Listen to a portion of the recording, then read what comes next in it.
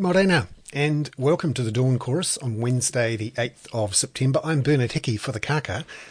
Today I wanted to focus on a really interesting consumer NZ survey that came out yesterday, which showed what we really think about the housing market and how important it is in our view of where the nation's going. Turns out this survey, nationally representative survey of 1,000 people, found that more people were more worried about housing affordability than they were about COVID. The survey found that 44% of the survey said that housing was the nation's main concern. Then it went down to 33% saying it was cost of living, and just 26% saw COVID-19 as the main concern. Other things the survey found: 81% of New Zealanders believe the housing market is overinflated and out of control. 62% of renters feel they're locked out of the market, and 58% of homeowners, this is fascinating, reckon they couldn't actually afford to buy the house they're living in now and that they own if they had to pay the current CV. This just shows you that we're an economy that is actually a housing market with bits tacked on. The wealth effect was used by the Reserve Bank to rescue the economy last year, and it's now in a position where it wants to put up interest rates but can't because of COVID restrictions here and overseas. It probably will later on this year, but the housing market is something that dominates everyone's thinking and how they think about not just their financial lives, but in society, how unequal we've become and what is being done or not being done about it. Elsewhere in the news overnight, we've got Luke Malpass reporting that Novavax could become a booster shot early next year. The government's got about 5.5 million doses booked to come in early next year, and Chris Hipkins is saying that although it hasn't been approved yet, he is looking at using Novavax as a booster shot. This is something that studies overseas have found, that if you mix and match a bit of a cocktail, that can help offset some of the waning effectiveness of Pfizer, that some who've been using it for a long time are now starting to see. For example, Israel overnight reported that its new case load per capita hit a record high for anywhere in the world, anywhere in the COVID outbreak. That's because even though they got to 60% vaccination rates and then opened up, a lot of people who are unvaccinated have gotten the virus and had to go to hospital. They're reporting dozens of deaths each day. And remember, this is a country with 9 million people, so not that much bigger than New Zealand. And they've had to reimpose lockdowns. They're also starting to see breakthrough infections. These are infections that people who've been vaccinated get and which still force them to go to hospital. That's a concern, and it's clear that Israel, which was the first to vaccinate across the board with Pfizer, is finding that effectiveness is dropping. They've already instituted a third Pfizer shot booster program, and they're even talking about a fourth, particularly for those most vulnerable. So that will be something to watch for early next year, whether you need a top-up from Novavax. That, of course, depends on it being given approval. Early studies from the United States where it's being made found that it was 90% effective against COVID-19 in trials of 30,000 people. That was initially reported in June, and we're likely to get approval in the next couple of months in other countries, and decision after that in New Zealand about whether Novavax is approved. Elsewhere in the COVID world, Singapore, again, one of those countries that was first to vaccinate to a very high rate and then opened up, it is now looking at closing back down again because its case numbers are now doubling every week. And that's after it hit an 80% vaccination rate. So being fully vaccinated, even to very high levels, is no guarantee that you'll squash COVID-19. And also opening up after you do that doesn't necessarily stop you from having fresh outbreaks, particularly amongst the unvaccinated, and some breakthrough infections amongst the vaccinated, who of course are still passing it on. Elsewhere in the political economy, globally and in business and in markets, watch out for fresh news that Ampol, the Australian fuel retailer, is planning to bid for Meridian Energy's electricity generation and retailing assets in Australia. The Australian reported this a couple of weeks ago, but the Australian Financial Review has some extra details this morning about the hiring of investment banks. Remember, Meridian Energy is 51% owned by the government and is getting out of Australia. It has about $1 billion Australian worth of assets there, including PowerShop Australia. Elsewhere overnight, the Reserve Bank of Australia came out with its monthly decision on monetary policy. Remember, it's cut its interest rates to 0.1% and no one expected to move it, but it's still printing money. So it was printing money at $4 billion a week, and then it said it was going to increase it to $5 billion, and then it was going to taper it back down to $4 billion. And going into the decision, which came out late yesterday, a lot of the markets were expecting the Reserve Bank to keep, or essentially reverse its decision to taper back down to $4 billion from $5 billion.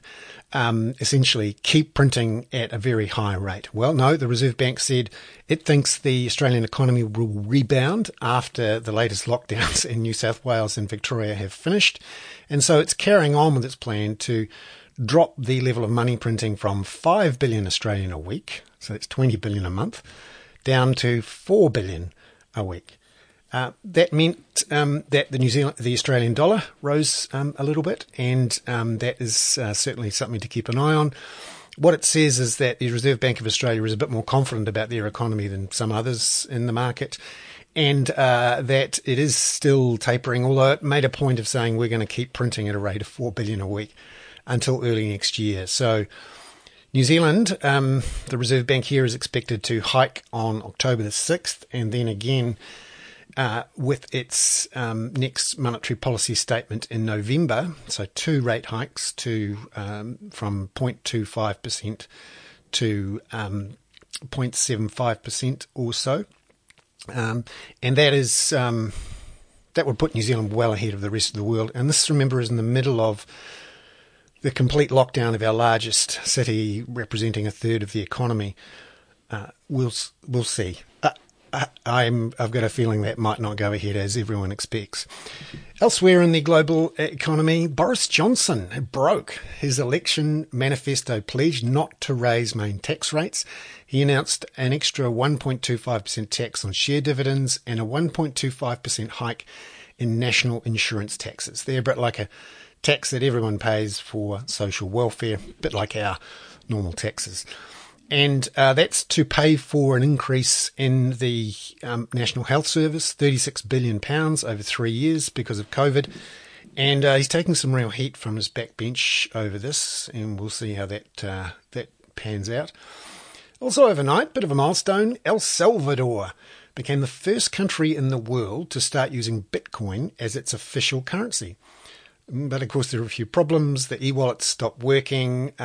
They had to promise to put $30 into every individual's wallet, the official government wallet, to make sure that people were downloading it. And of course, the big platforms, Apple and Google, didn't quite cooperate with getting people to download the government version of the e-wallet. So there's been a few problems using Bitcoin as the official currency in El Salvador. What they're hoping, of course, is they can get around some of the high costs of transferring money back from America and other places into El Salvador from people working overseas. We'll see how that works out. And also a bit of a milestone. This is bizarre. Junk debt. So this is corporate bonds that is rated below BBB minus. In Europe, corporate junk bond yields fell below zero this morning for the first time ever. That shows you how little pressure there is on interest rates, how low interest rates have gone in Europe, and also how much money, cash, is sitting out there waiting to be invested. A lot of people have sold their government bonds to a central bank and want to put that cash to use somewhere, and they're looking around for some extra risk, and they're finding it, and they're having to push up the price of bonds, therefore the yield down. And for the first time, a negative yield for a European corporate junk bond. That says, if you're a slightly risky company and you want to raise money, you can raise it at less than 0%.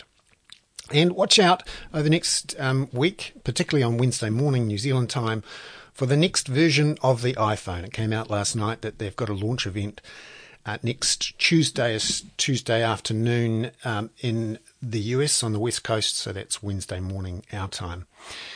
Just watch out. Sign of the Times news in the last day or so. Of course, Jacinda Ardern has announced we've got an imminent deal to get more Pfizer doses, just so we can keep up our very high vaccination rate at the moment of about 70, 80, 90k a day, which is pretty much double what we were expecting. She's now confident that we'll have enough doses to keep that rate going from the end of next week, when at the current rate they're due to run out.